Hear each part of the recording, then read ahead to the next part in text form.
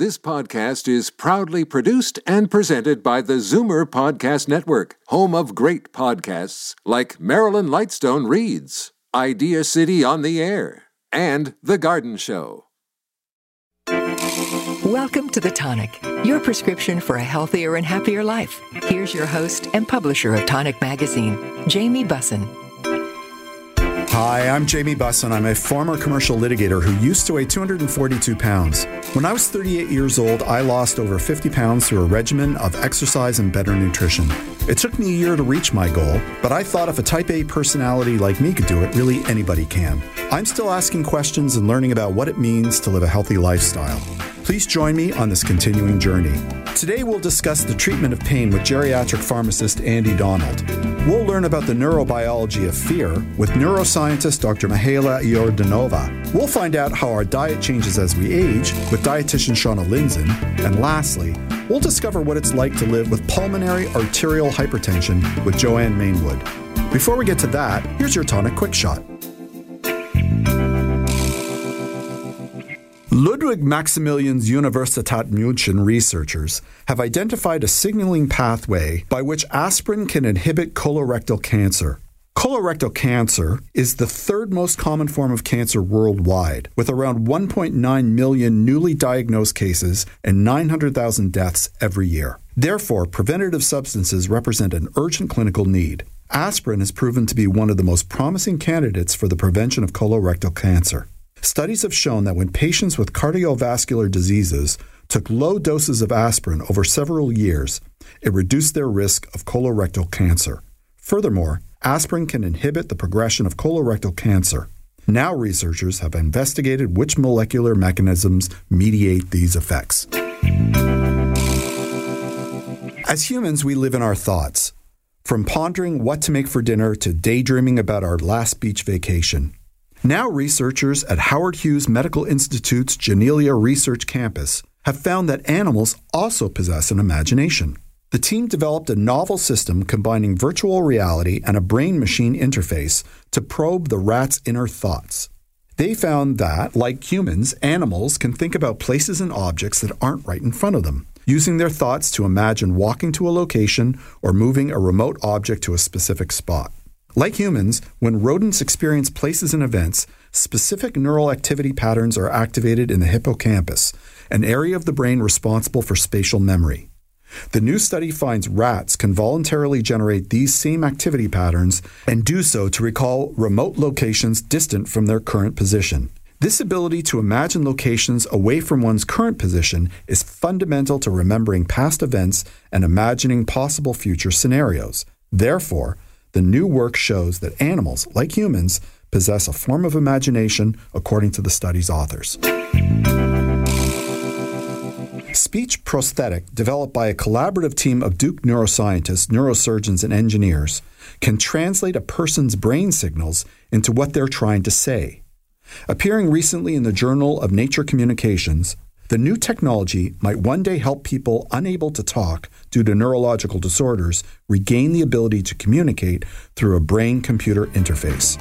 I'll be joined by Andy Donald in a moment, but first, a little bit of business. Tired of lineups at your pharmacist? Why not try PharmaZ at the Zoomer store? Powered by the Health Depot, an Ontario-accredited pharmacy, PharmaZ offers a concierge approach to filling, refilling, and managing your prescriptions with free delivery anywhere in Ontario. To get started, visit zoomerstore.com and click on PharmaZ. And then click on the Circle of Care Pharmacy program for your free initial consultation with a clinical pharmacist. Don't wait, go today. Andy Donald is a certified geriatric pharmacist and president of the Health Depot Pharmacy. His passion to help patients and deliver personalized services led him to launch the Health Depot, Canada's only online clinical pharmacy. He's active in his profession, serving on several committees, including the Alzheimer's Society of Ontario's Ontario Dementia Care Alliance, and he is the Prescribe It Pharmacy Ambassador for the Canada Health Infoway. The Health Depot Pharmacy is an online clinical pharmacy providing free, no-obligation consultations. They'll meet with you to discuss your medications and answer your questions and deliver your prescriptions free anywhere in Ontario. For more information, you visit thehealthdepot.ca. Welcome back to the show, sir. How are you doing? Pretty good. Yourself? I'm doing okay. A little bit of aches and pains here and there, but that doesn't make me unique, does it? No, it's when the weather starts going this way, it's actually becomes quite common when things start getting a little bit colder. And I thought it was because I was in my mid-50s. Who knew? You don't think of pain being seasonal, but I suppose for people with arthritis and other conditions, sort of when it gets damp and cold, there would for sure be an escalation in that. Absolutely. It gets a little bit worse, for sure. So there are different types of pain, right? There are. There's different classifications. Obviously, there's the short-term pain and long-term pain, acute or chronic. Acute being, it's after damage has happened, like a cut, broken bone, twisted ankle, that goes away once your injury's healed. And then there's the chronic pain, which lasts longer than 3 months, well after the injury's healed.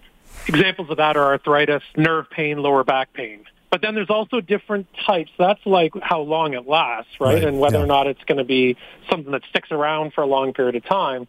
But there's also different types of pains, and it depends on what type of pain it is for how we treat it. One called a nociceptive pain, which is the muscles. Most of the pain people get is like broken bones, twisted ankles, sharp, achy, throbbing sensation, and then also nerve pain or neuropathic pain, which is usually is like shooting pain, stabbing, or tingling. And that's usually what happens when our nerves have been damaged, like micro tears that you can't sometimes even see, that cause them to misfire and constantly send signals. And that's common in things like shingles, post-shingles pain, diabetic neuropathy, and fibromyalgia.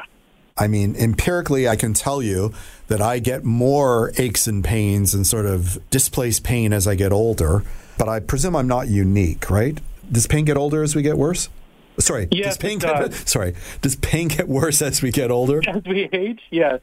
It definitely does. Like there's the old war wounds, we like to call them, like old injuries you had back in the day. Yeah. Do come back to haunt us a little bit over time for a couple different reasons. And obviously, like the damage is there, and it just comes out a little bit. But there's two main things that make pain worse as we age.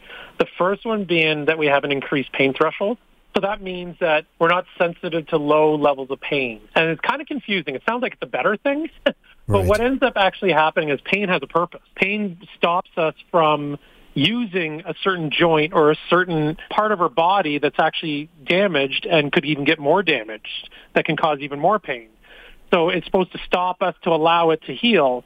Because of this, if we have increased pain thresholds, we don't even notice pain until it's really late, and once damage is actually a lot more severe. Oh, that's interesting. And the second reason is that we also have less pain inhibition, which is kind of confusing. So our threshold's higher to feel pain, but then once we feel the pain, we can't block it as much. So we have less natural endorphins and molecules that inhibit pain. We actually make our own endogenous opioids, believe it or not, like opioids that can block pain sensation, but we make less of that as we get older. So once we do get above that threshold and we feel pain, which damage is a lot worse, now we have a tougher time as we age to block out that pain. Is there any way as we age to produce more of those naturally occurring opioids in our system? Like, is there anything we could do to boost it, or is it just a fait accompli once we get older? It's one of those things that generally as we age, our body slows down in all aspects. So we make less hormones, less neurotransmitters. Our muscles generally slowly over time get a little more weaker. I mean, the best thing is, as everything, in general, is eat healthy, exercise. Exercise, we'll get into that in a moment, very, very effective because the more we do, the more we keep our muscles. And believe it or not, like a lot more of those hormones we'll be able to keep as long as we can to limit the effect of that aging on the pain. So absolutely. Okay. There's things that can help a little bit, but also for sure, if we're more active, we get our sleep, our exercise, eat properly as much as we can make sure that those natural opioids that our body make don't drop off as quickly. Okay, so you mentioned just a moment ago that, if we're not aware of the pain, then we actually continue using the parts of our body. There's more wear and tear until it gets to the point where it's more serious. But what else happens if we ignore pain or leave it untreated? Yeah, well, just to your point, like this is a good example about, why it's important that pain stops us from doing things. Believe it or not, leprosy that happened back in the day when people were disfigured, people sometimes may not be aware that's actually a condition that we're unable to sense pain. So with that feedback, that's why people got disfigured back in biblical times, right? You notice if you're turning a key and it's not turning, it hurts your hands. You stop turning. Right. Whereas if you had leprosy, you might still keep on turning to the point that the key carves up and cuts your fingers, right? Really? So that kind of shows you need that feedback loop. It's a very important feedback loop.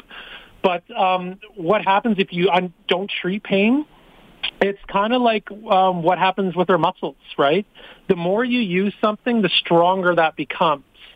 So repetitive pain sensitizes our neurons in our body and in our spinal cord, which then means a smaller stimulus of pain can cause a bigger amount of pain. So it's like a weightlifter. The more you weight lift, the stronger your muscles get and allows you to lift more weight, right? Mm-hmm. So if we're actually having a lot of pain firing, it can make our pain receptor stronger and the signals of the pain receptor stronger.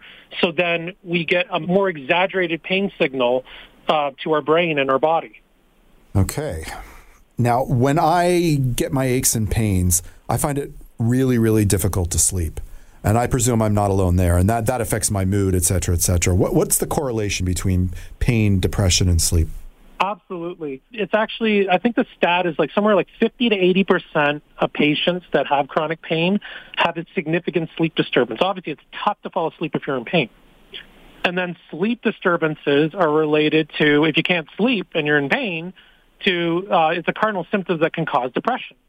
So, and it's this endless cycle that the more, and you're not getting your sleep, so you're not able to heal, and your body's not able to make those endogenous opioids and all these other signals that can help block out pain, right? And it's this endless cycle that pain, sleep, and your mood, depression are very tied together. So that's why it's very important to make sure, particularly we're not in pain when it's bedtime and we're trying to lie down and go to sleep. Okay, so I feel like we've set the table. So we've explained what pain is and what happens to our bodies when we're in pain and how that impacts our other systems and what's the downside of ignoring that pain. So let's talk about the treatment of pain, okay? Absolutely. So let's start with over-the-counter. Is there anything out there that can really help us with pain that we can get over the counter? Yeah, absolutely. Maybe what I'll do is I'll start maybe with the lifestyle, and then I'll get to over-the-counter for sure. Okay. So the most important thing, I kind of alluded to it earlier, when that exercise is so key for us. Yep. So a lot of people with chronic conditions, particularly arthritis, if you have that in your hip, your knee, the biggest cycle we need to be careful of is that, especially on the joints, that's often where people get chronic pain. It's often in your knees and your back, your lower back. Yep. And what we need to do is be careful. There's, again, just like that sleep depression pain cycle that spirals out of control, the same thing can happen for us around our joints and chronic pain is that if you're painful for you to exercise, right, and you don't go for walks, you don't go for bike rides or swims and things like that to keep your muscles strong, then your muscles weaken around those joints, which puts even more weight on your joint, which causes even more pain. And then less physical activity. It's this endless cycle.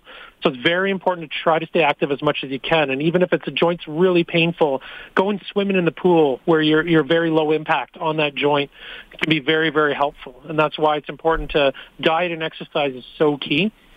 And that's where physiotherapists can help out, occupational therapists, right? Acupuncture and things like that can help. Massage. I mean, sometimes with chronic pain, your joints have already been healed, right? So the pain still lingers, but it's not actually there and with a meaningful purpose to warn you not to use that joint anymore. That it's heat therapy and cold therapy and TENS therapy all kind of work similarly. And what they do is, like, let's say you hurt your outside edge of your elbow, right, and it's got long-term pain well after it's healed, right? You got a little nerve pain or whatever. If you do heat or cold, that actually activates in the whole area pain nerves. So then it sends this dull heat or dull cold sensation in your body, which overloads your pain sensation. So what it does is then it makes your body drown out the throbbing pain, and you just notice the slow burn or the slow cooling sensation. So that's where deep cold and, those ice gels and things like that, or the heat that, often are in, like, capsaicin and things like that, Tiger Balm, right, that are in a lot of anesthetics. They mimic that kind of heat and cooled sensation. that can help our body ignore some of those chronic pains. And same thing with TENS therapy. It's overstimulation of electrical signals in the area to make us drown out the pain. It's important to know that's kind of how our topical anesthetics work, right, in a lot of those creams, and Voltaren and capsaicin cream. But it's important to know that's not a cure, so you got to be careful using that. It numbs your body to pain. You got to make sure you're not really doing that for acute pain, because then you might use the joint and it can cause even more damage. It's meant more for chronic pain that can help us with that throbbing sensation when the pain is kind of lingered and it's not really doing its purpose. It can help us ignore it. So it can be very useful for that. So obviously over the counter too, there's Tylenol and Advil. There's reasons why you would take any of those. Great to discuss with your pharmacist and your doctor, especially your clinical pharmacist, on what might be the best thing for you. Tylenol is good for more chronic pain, and a lot more than the anti-inflammatories. Anti-inflammatories have a good purpose for short-term inflammatory pain when you twist an ankle, but they can cause a lot more problems for us long-term on your stomach, ulcers, your kidneys, and even, believe it or not, over time, even with your heart and heart disease, if you take them for too long at too high a dose. You got to weigh out the pros and cons with everything. Any prescription or over-the-counter drug, over-the-counters are act in your body just like prescriptions do. But then when you get to your prescription options, obviously there are some ones more tailor-made for different types of pain in the prescriptions, and harder prescriptions that can deal with the more severe pain. So obviously if you have nerve pain, you want to be taking, like neuropathic pain, a nerve pain medication that helps with neuralgia that's specific for it. You don't want to necessarily try to knock it out with maybe necessarily an opioid right off the bat. That, it's kind of like, instead of trying to kill a fly, don't try to drop a car on it, try to hit it with a fly swatter. It's better to not overkill it. There are a lot of nerve pain drugs that can help if you have that shooting pain sensation. And those ones, just to name a couple, they're often drugs that have been developed for other conditions that they just found that serendipitously help to block the nerves firing out of control. And one of them, the big three that people, if you do have nerve pain, that can really help out, talk to your doctor and your pharmacist to see if it's right for you, would be Cymbalta, which is duloxetine. That was actually a mood medication, helps with depression, and serotonin norepinephrine, which naturally does decline with age anyway. So it's one of the top ones. But then there's a couple anticonvulsants, gabapentin or pregabalin, which is Lyrica, that also really helped for nerve pain as well. They're like the top three, but there's like a list of 40 to 50. And find out the one that works for you. You have to kind of sometimes trial and error, but it also depends on what other meds you're on. So very important, you talk to your doctor, but also your pharmacist to find out the right mix for you. Because some of them will have different side effects. Gabapentin, more drowsy, you can gain more weight with that one. So you got to kind of weigh out the pros and cons for the meds. Fantastic. Thank you so much for coming on the show today. Yeah, thank you so much. It's been a pleasure. That was Andy Donald. We have to take a short break, but when we return, we'll discuss the neurology of fear on The Tonic.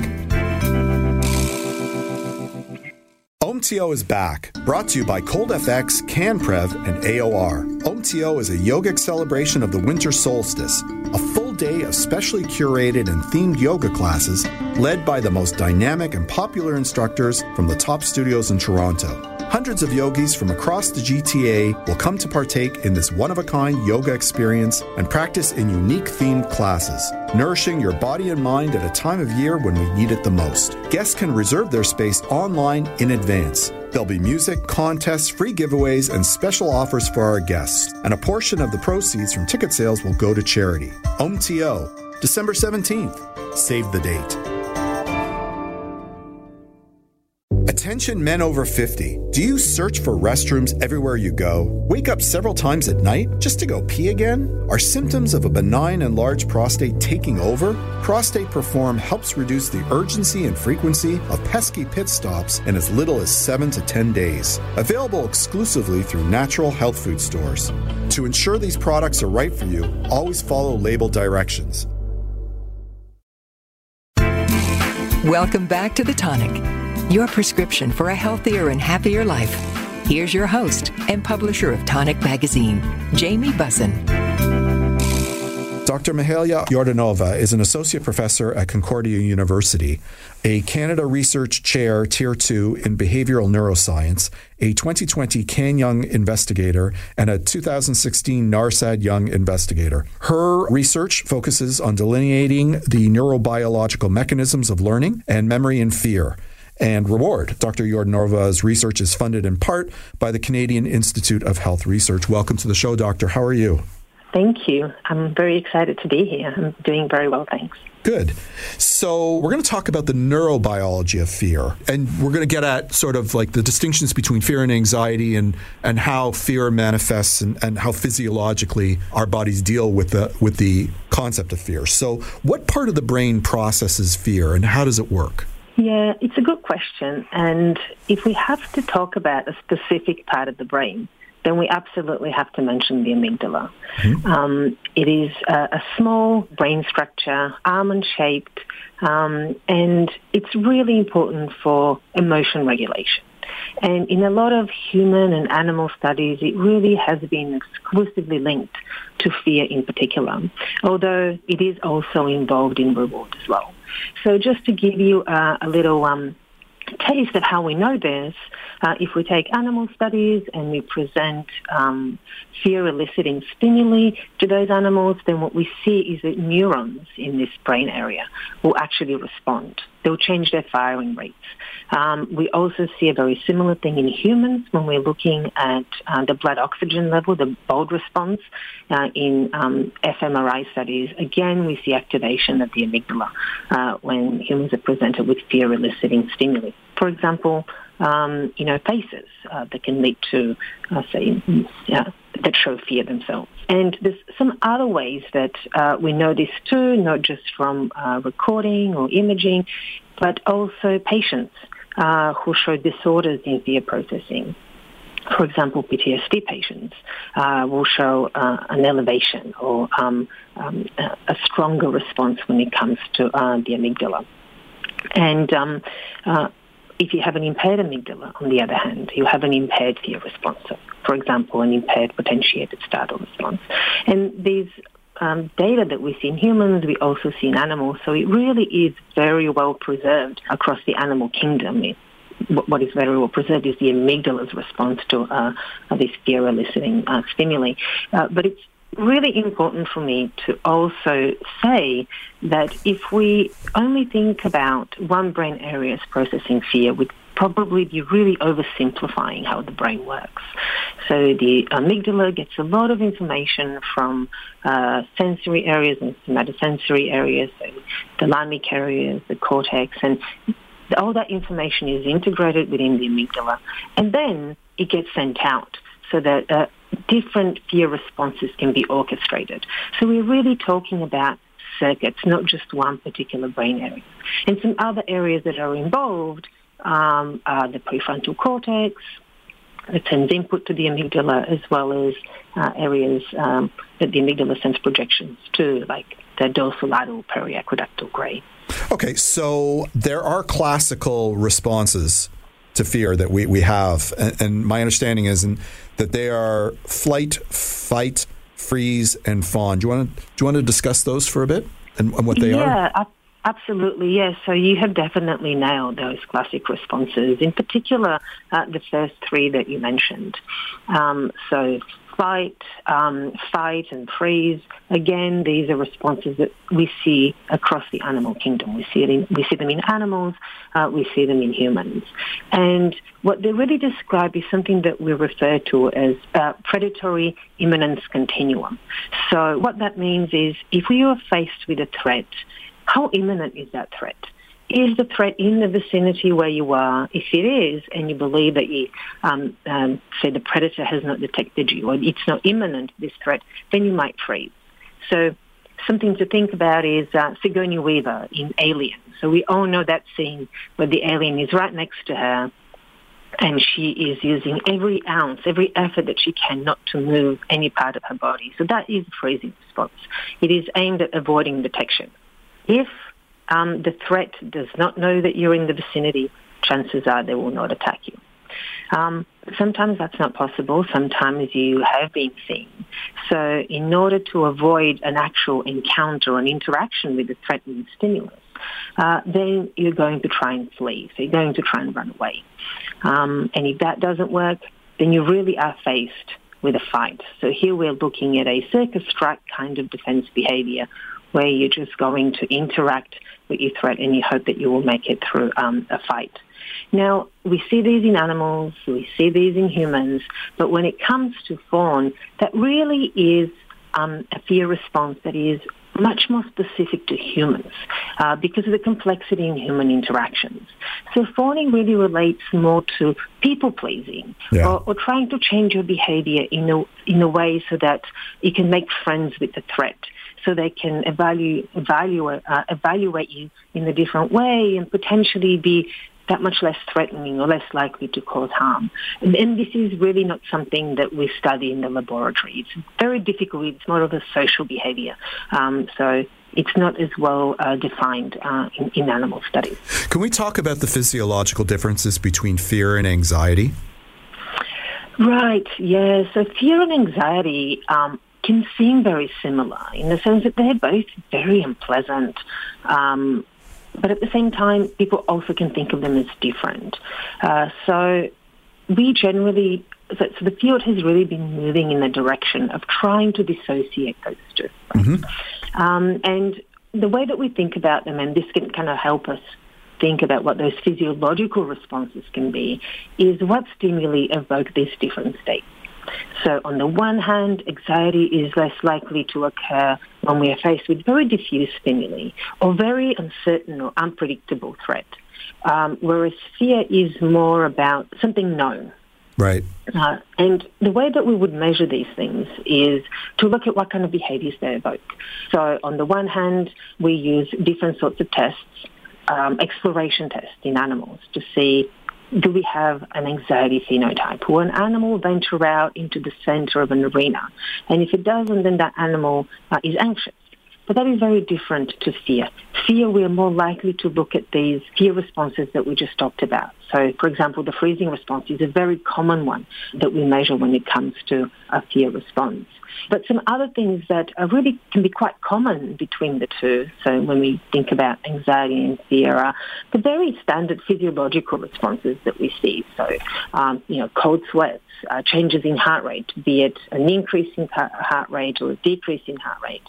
We also can see a loss of appetite, butterflies in the stomach. And as the blood moves towards our extremities and we're activating the sympathetic nervous system, we see a lot of cortisol and adrenaline coursing through the body. So in very standard anxiety situations, such as public speaking, for example, everyone is likely to have experienced these kinds of responses. And that is really quite diffuse when you think about it. There is nothing in particular that is very fear-eliciting when it comes to a generalized situation, such as, for example, public speaking. Right. And very often, once we engage in it, we realize that maybe it wasn't as bad as we thought that it would be. So the way that we overcome fear, do we overcome anxiety in the same way? Or should we be looking at different processes? Yeah, that's a really great question. So I guess the first thing I should mention is if anyone is really struggling with anxiety and fear and they're thinking about how they can deal with it, the best thing to do is speak to a mental health professional. So I'm not a clinical psychologist, so I just wanted to kind of put that out there. And if you do feel overwhelmed by these sorts of emotions, then definitely seek medical help from a therapist or a doctor. But I think that, they can be quite different in the way that potentially we can overcome them. Because one is unknown, whereas the other one is from a very known source of danger or threat. Anxiety can be that much more difficult to deal with. So you come into a situation, you don't know why you might feel anxious. Very often it can be very difficult to identify what the stressor is. But it's very important to identify the stressor. If you're not able to do that, then how can you potentially deal with it?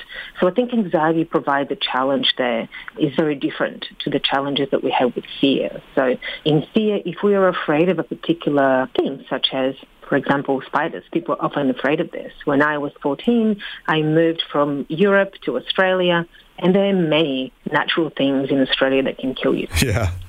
And so immediately you start to be afraid. And the first thing that one is afraid of is actually the spiders, right? But the chances of encountering something like this are really quite low, a dangerous spider. But there are plenty of other ones that you will see that are very scary. And I'm thinking here of the huntsman. If you know what that is, it's the size of your hand, and it does look very menacing. But once you know that you're afraid of spiders, you can really deal with them very effectively. There are a number of different things that one can do, such as exposure therapy, if it really is pathological. But with anxiety, it really just doesn't give us that advantage. So we may want to deal with anxiety in a number of different ways. And one of them is recognizing that feeling, knowing what it feels like when we're anxious, and then taking a moment to evaluate that anxiety. So I can share what has worked with me when it comes to these sorts of more generalized responses. And that is to take a moment and potentially just engage in some mindful meditation to recognize that even though we are perceiving some sort of threat, this generalized threat, that is not the same as being in danger. And very often we tend to overestimate how aversive something might be. So if we can keep that in check, then that can be really helpful in reevaluating some of the things that we are anxious about. You know, it gives us an opportunity to desensitize if we can be exposed to them. And mindfulness meditation can really give us that platform to rethink those things. That's fantastic advice. Thank you so much for coming on the show today. Well, thank you very much for having me. I've really had a great time. That was Dr. Mihaela Iordanova. We have to take a short break, but when we return, we'll discuss our changing diet as we age on The Tonic. I'd like to give a shout out to our new sponsor, Omega Alpha. This company is 100% Canadian owned. Their team consists of allopathic and naturopathic doctors, nutritionists, researchers, and other scientific professionals, all led by their CEO, Dr. Gordon Chang. Formulations are created on their 40,000 square foot facility located in Toronto. Omega Alpha uses only the highest quality ingredients to manufacture the most efficacious yet price-friendly nutraceuticals. For more information about Omega Alpha, visit OmegaAlphaInc.com. Attention men over 50. Do you search for restrooms everywhere you go? Wake up several times at night just to go pee again? Are symptoms of a benign and large prostate taking over? Prostate Perform helps reduce the urgency and frequency of pesky pit stops in as little as 7 to 10 days. Available exclusively through natural health food stores. To ensure these products are right for you, always follow label directions. Welcome back to The Tonic, your prescription for a healthier and happier life. Here's your host and publisher of Tonic Magazine, Jamie Bussin. Shauna Lindzon is a dietitian and nutritionist. She's a program developer and nutrition leader at Wellspring Cancer Support Network and enjoys seeing clients virtually and doing corporate wellness lectures. She runs practical cooking demonstrations that combine scientific knowledge with culinary education. Her demonstrations are unique, informative, and delicious, and lots of fun. And you can find a list of her nutrition classes and recipes at shaunalindzon.com. Welcome back to the show, my friend. How you doing? I'm doing great, Jamie. How are you? I'm doing good. So I love to eat. I think that's been well established on this show. I don't need to go into tremendous detail about that. And I can tell you that it was both the taste and sometimes like the volume, to my detriment. But I find as I'm getting older, certain foods aren't hitting me the same way. In other words, I'm struggling to eat certain foods, and certainly I can't eat as much as I used to. Is that like a common thing that you hear, or is that a strange outlier thing? No, it's very typical because as we age, our bodies change and our needs change. Our physical needs change, our emotional needs change. We change. So it does make total sense. All right. So if that's true, if our bodies are changing, why should we make adjustments to our diets and as we get older? Yeah, it's actually really important to kind of bring yourself back to the basics, like how much protein do you need? How much carbohydrate do you need? Fat do you need? When we change, everything changes. Our muscular skeletal system changes. Our digestion changes. Our hormones change. And we, unfortunately, have an increased risk of different diseases, like, let's say, osteoporosis, cardiovascular disease, diabetes. So depending on our lifestyle, we should kind of adjust with our body changing. So from my perspective, the fact that I just can't eat as much has led me to sort of focus on protein, because it's super important for me to get my protein, because I exercise a lot and I want to make sure that my muscle mass remains at a good level. And if I'm not able to sort of eat as much, and I know that as we age, our bodies do not take in the vitamins and nutrients in the same way that we did that we're younger, I'm sort of prioritizing the healthier foods. Which is brilliant, yes. So I like that. And the reason why you should maximize your protein at each meal is because as we age, our lean body mass goes down, and as you said, you want to conserve it, right? Right. So to eat your protein, in practical terms, what I normally say is you want around 20 to 30 grams of protein at each meal. So how do we translate that into food? What I would say is, in the morning, I know you like your oatmeal. Yep.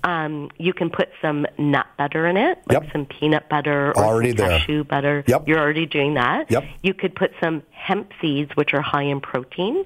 You can have 1 or 2 eggs, which is actually an interesting thing. When we talk about increasing protein, most people think eggs. But unfortunately, eggs are a great source of protein, but they're not high in protein. They're 6 or 7 grams of protein per egg. When we look at something like Greek yogurt, we're looking at like 15 to 18 grams of protein in just 3/4 to a cup of Greek yogurt. So eggs are an excellent source of protein, but they're not going to make you hit the 20 or 30 grams quickly. So it's good to supplement with a hard-boiled egg, let's say. Then you're getting 6 grams or 7 grams, depending on the size of the egg. So I've been putting egg whites, I've been mixing in the egg whites as I make my batches of oatmeal together with either like almond butter or cashew butter is the new one that I've been doing. Yeah, and those are called proats. There's actually a name for them, protein oats. So as you cook the oatmeal, you whisk in the egg whites, which is brilliant. And then if you put your cashew butter, even smarter, and then some hemp seeds, and then you can even throw some berries in there for your phytochemicals, your antioxidants, to boost up the nutrition even more.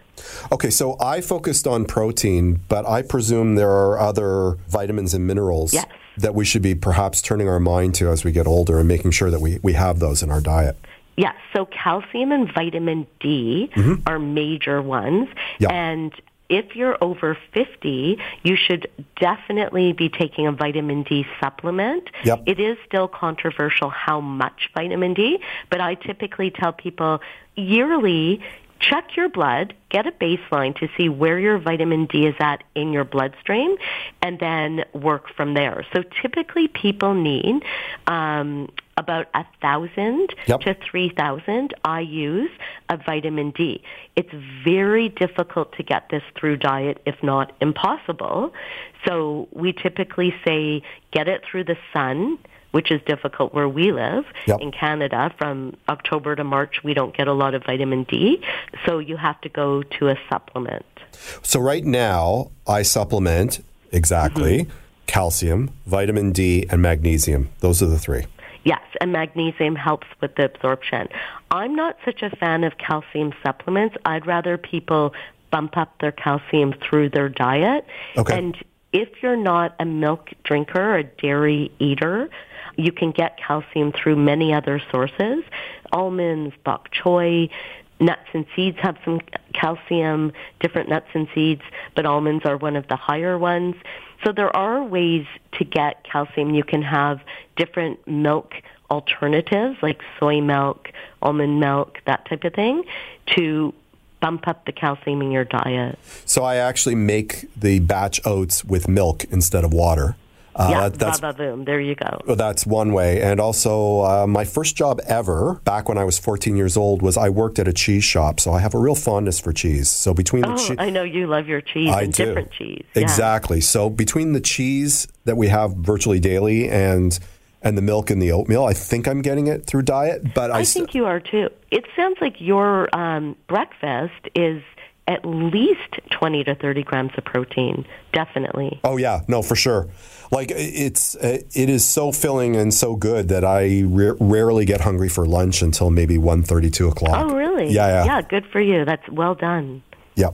Okay, so what are some of the other factors that we might consider as we age with regards to, like, lifestyle to assist in making sure that, we're getting the proper nutrition through our food? Good question. So mainly sleep is a big part of the factor, as well as some people may not think of this, but fall prevention and balance. It ties in with kind of, you could do things like Pilates or yoga to kind of get your bearings, because some people lose the sense of flexibility. Yeah, and balance too, right? Like I've noticed balance.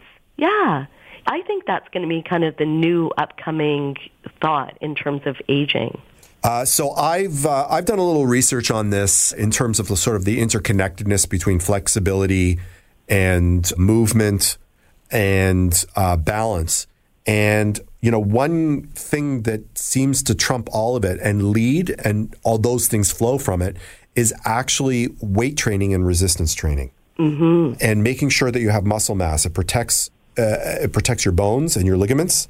And nobody's really bulking up, post 50. They're probably just maintaining their muscle health. But that strength allows you to move, and that movement helps obviously with balance, and it's all sort of interconnected.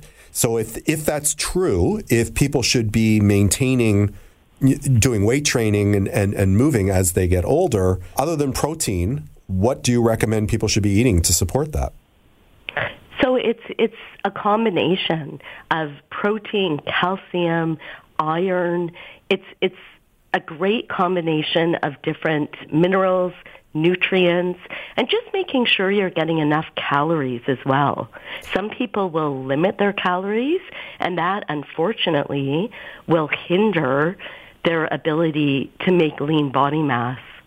Yeah, I appreciate, like, I don't have the same appetites that I used to have. So my way of dealing with it is to cut out the empty calories, like really be mindful about what I'm eating, because I still love eating. But if I'm going to have a treat, it's got to have some nutritional value to it in addition, and I can play a little, I can play the game, right? Like, I like pizza. Well, there's vegetables and cheese on pizza. I suppose that's, like we all know pizza isn't great as a food, but I can kind of justify it that way. But the totally empty calories of just sort of sugary desserts and things like that, that's what I've tried to cut out, because I just don't eat as much as I used to. Does that make sense?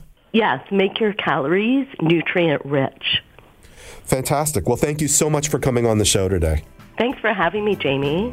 That was Shauna Lindzon. We have to take a short break, but we'll be right back on The Tonic. The Big Carrot Community Market is celebrating 40 years in business. They've been supporting organic, local, non-GMO, and fair trade since 1983. Celebrate with them on November 18th at the Danforth Community Market. Enjoy gifts with every purchase while supplies last, and complimentary carrot cake and apple cider too. The Big Carrot.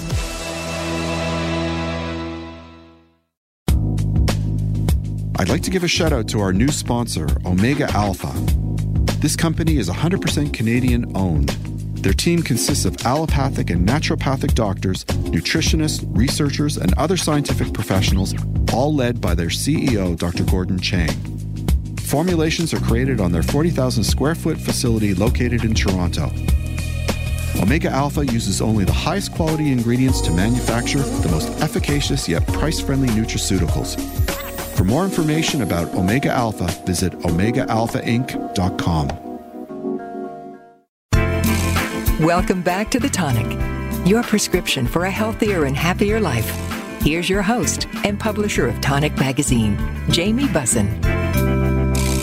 Pulmonary arterial hypertension, known as PAH, is a rare disease that causes higher blood pressure in the lungs due to the narrowing of the pulmonary arteries. With increased pressure, the heart is forced to work harder to pump blood through the body, which causes stress and strain. Early disease diagnosis is essential. Joanne Mainwood is a vibrant Ottawa resident and grade 7 teacher at Trillium Elementary School in Orleans. This is Joanne's last year of teaching, her swan song, and she's happy to be well enough to conclude her rewarding career. Joanne joins us today to share her journey living with PAH. Welcome to the show. How are you? Fine. Thank you for inviting me. I really appreciate you bringing awareness of this condition. Yeah, frankly, it's one that I don't know a lot about, so it'll be a learning experience for me too. I understood it took years for your condition to be properly diagnosed. How did that happen? How did the PAH diagnosis occur? Well, originally there were many misdiagnoses, and I'd been seeing a respirologist about asthma. And on my follow-up appointment, I went to see him, and I was so frustrated. I was in tears as I explained that despite having asthma puffers, everything was still hard. Walking upstairs, I'm out of breath. Going for a walk, I'm out of breath. Staying up past dinner time was almost impossible. So my respirologist, Dr. Chandy, listened to me and said, we're going to go through a series of tests because this doesn't quite sound like asthma, and see if we can get some answers. So it began with some basic testing, but then I had a nuclear test or a VQ scan that showed that something was wrong with my pulmonary arteries. And I was admitted to the hospital right away because they thought my arteries were full of blood clots. And after a few days of having blood thinners injected, they wanted to double check and did a CT scan to confirm the diagnosis, but still it wasn't quite presenting as blood clot. So I was sent for what's called a right heart catheter, where a tube's inserted through my neck down into my heart, and it takes measurements. And at this point, it was revealed that I had abnormally high pressure in my pulmonary arteries. But it was quite a journey to get to diagnosis. How old were you when you were diagnosed? I was about 45 when I had the final diagnosis, but the symptoms had started when I was 40. Why do you think that the disease is so hard to diagnose? Like why did it take so long for you to get that diagnosis? I think the disease is so hard to diagnose because it mimics so many other conditions. At the time, I'd given birth to 2 kids. I was kind of out of shape, and I was told, well, it might be allergies, might be asthma. And the symptoms start up very subtly, and then they become worse and worse. And the earlier you're diagnosed, the better the outcome. But I think so many people are willing to just kind of push things to the back and say, oh, I'm gonna do more exercise, I'm going to get in better shape. That must be what's causing this. I love the horse-zebra analogy, that when we hear hooves, we assume the sound is made by a horse, but the same sound can come from a zebra. So sometimes when you have these symptoms, it's not the obvious cause. And I think that's why it was so hard to get diagnosed. I'm speaking out of ignorance. Is this something that's hereditary, or is this, I presume you don't catch it. Like, do you know how it developed? Like, is there a family history? I think in some cases it can be hereditary. My particular pulmonary arterial hypertension is idiopathic, meaning there is no cause to it, just happened. But I know that there's some research that is suggesting that different things might trigger the disease, and genetics are coming into it, and there's studies going on to see if it is genetically caused. I know that the diet pill fen was a cause of the disease years ago, and that's why it was taken off the market. But nobody knows exactly why it happens. What's it like to live with it? Well, I'm very lucky because I live a relatively normal life, because I have very supportive family and friends around me and a very supportive medical team. Sometimes the fatigue or tiredness is just so overwhelming. And the side effects from the medication can be difficult. It does cause body pain. And my heart and lungs have to work extra hard daily to do many of the basic things that people take for granted. What I want to do and what I'm able to do are often in conflict with each other. So what are some of the challenges and stigmas you've endured? I guess a lot of it is people just assuming that you're asthmatic or you're just out of shape and somehow you're responsible for this. But maybe I'm wrong. Maybe there's something else that's going on. Well, for some people, they need to be on a supplemental oxygen. And so they have an oxygen tank with them, and so it's a much more visible disease for those people. But for many pulmonary hypertension patients, we're not on oxygen, and it doesn't make any difference whether we're on it or not. Some of the challenges are that the disease is similar in some ways to like a cancer, where the cells are growing abnormally and irregularly, causing the blockage. And there is no cure, and the disease is progressive. So medication that worked for me earlier on in the disease stopped working. And so it's kind of this cat and mouse game of staying ahead of the disease and trying different medications and working to maintain my quality of life. And one of the challenges would be, for example, I want to retire at the end of this year, but one of the medications I'm on, it's not covered by our province. And, it's about $4,000 or $5,000 a month. Wow. And so I believe that the drug company is going to let me continue on the drug for compassionate reasons. So I'm hoping that is going to happen. Oh, I hope so, too. So I understand you have a disability card for your car, but you don't want to use it. Why is that? Well, ironically, exercise is really an important part of my routine to stay healthy. I have 2 big dogs that I walk every single day. The damage done to my pulmonary arteries becomes more prevalent, or I notice it more under certain conditions. For example, in extreme cold or extreme humidity, or with the fires that we've had, poor air quality, it can really impact my breathing, and the quality of air getting into my lungs isn't great. For example, one time in extreme cold, I was at Costco. This was before I had my parking sticker, and I parked my car a fair distance from the door. And I was pushing my cart over lumps of ice, and I think it was like minus 30-something with the wind chill. Gosh. And all of a sudden, I could not get any air in. And I had to literally go to the ground, and I was blocking traffic because I just couldn't push my car. I couldn't move. So I know that in certain conditions, I'll use the pass to help me out. And also, if I completely overdo it and I'm too active and I do too much for 2-3 days, then I might be absolutely wiped out to the point that I can barely walk and my body goes into recovery mode. And walking into a store, a great distance to a store would be an issue.